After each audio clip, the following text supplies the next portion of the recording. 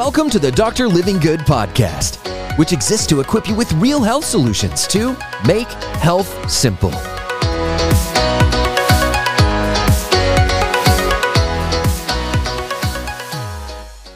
Dementia and Alzheimer's. What do you do if you're struggling with it with a family member? Is usually where this is coming from. Or you're scared, you've watched a family member go through it. My grandmother had this condition, and I watched at the end of her life completely lose the ability to know who I was. So my grandmother left this planet, and I could go visit her for the last 5 years of her life, no clue who I was. Barely an idea of who my mom was, and near the end, not even that. Devastating condition. Why does the brain break down so much like that? Why do we lose all that memory and the ability to learn? Well, this condition is now being referred to in some cases as type 3 diabetes because the brain is, of course, processing insulin. It is using sugar. This is how you can sit at a desk all day long, not move, work 8 hours, and come home exhausted. Your brain uses up to 60% of the sugar stores, carbohydrates in your body. It's constantly needing energy. When the brain loses its ability to use insulin, which is the shuttle for that energy, then that's when it starts to lead to a breakdown. Insulin usage is essential for learning. It is essential for memory. Type 3 diabetes, now being referred to as dementia and Alzheimer's. So, devastating condition. What do you do? Five major areas to be focused on, maybe one bonus. 5 major areas to be focused on if you want to prevent, have more of an active or anti-dementia and brain deterioration lifestyle, or if you have a family member in the middle of it. Number 1, the unsexy one, lifestyle. Lifestyle is crazy important, especially how you're eating and how you're moving. If dementia and Alzheimer's is now known as type 3 diabetes, then what do we need to get under control? The usage of energy in our body. Sugar is incredibly toxic for our system when done in the processed form and when done too much. So we want to make sure that we are eliminating as much as we can of that in our diet. We are taking periods of time where we are not consuming at all any form of food, fasting. Both of those are incredibly insulin friendly. So we want an insulin friendly lifestyle is number 1, insulin-friendly lifestyle. The second component of an insulin-friendly lifestyle is movement. When you can increase vascular blood flow to the brain, we are now optimizing the nutrients, we're now optimizing the oxygen, we are now optimizing how the body is using its energy and getting rid of its waste. It's incredibly important. So number 2 is increase vascular blood flow.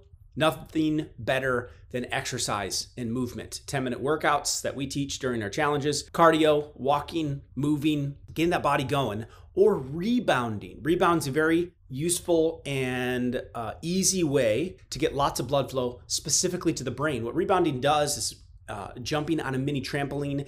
It is going to stimulate the spinal fluid flow around the spinal cord and around your brain. The thing that gives your brain a bath every single day, that spinal fluid, so all around your brain, cannot move on its own. It does not have its own pump. It's not like blood. There's no heart driving it. That pond water cannot be stagnant. We need to get it moving like a river, and rebounding optimizes that to push the cranial sacral pump, the pump between the base of your skull and the top of your bum, to move the spinal fluid up and down, to nurture the spinal cord and the brain.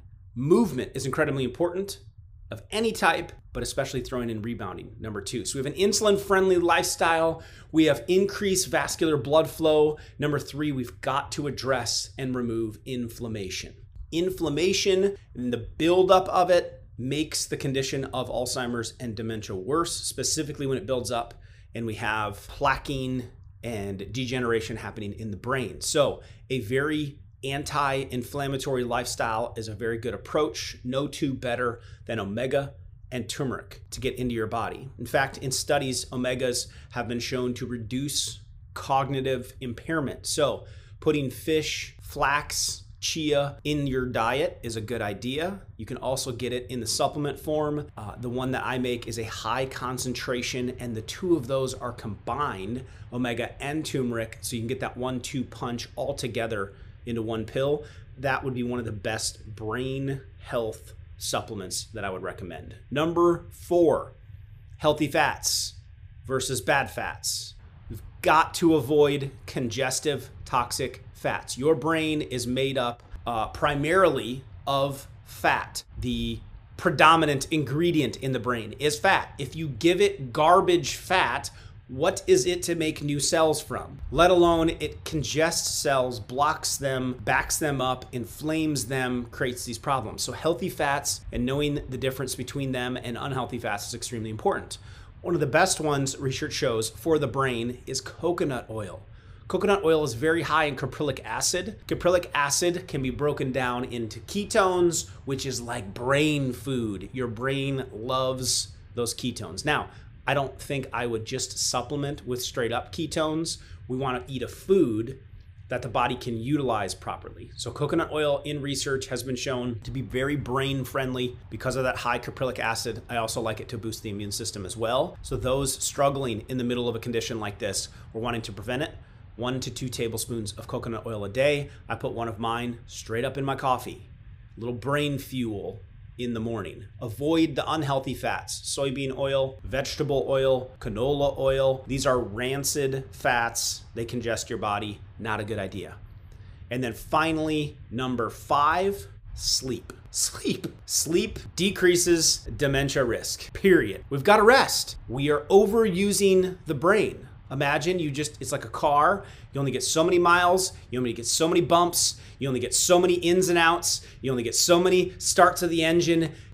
Everything has an expiration date. So does your brain. So the longer you leave it on, especially with mindless activity, or run it down with too much stress, or deprive it of 2 hours of sleep every single day for a period of a month or a year or 10 years or 20 years, you are asking to deplete the engine, and this is the most important one we have. So we've got to get proper sleep. If you struggle with it, aids can help, such as melatonin or lemon balm. Some of these things can help to calm the system down and allow you to sleep better. Our Calm supplement was meant just for that. You can take it right before bed to help you to get to sleep, into a deeper sleep faster if you need help with it. If you're waking up in the middle of the night and it's cutting your sleep short, try our de-stress supplement to keep you asleep so that cortisol spiking too early. But sleep is incredibly important. How to get an Alzheimer and dementia friendly lifestyle moving in the right direction.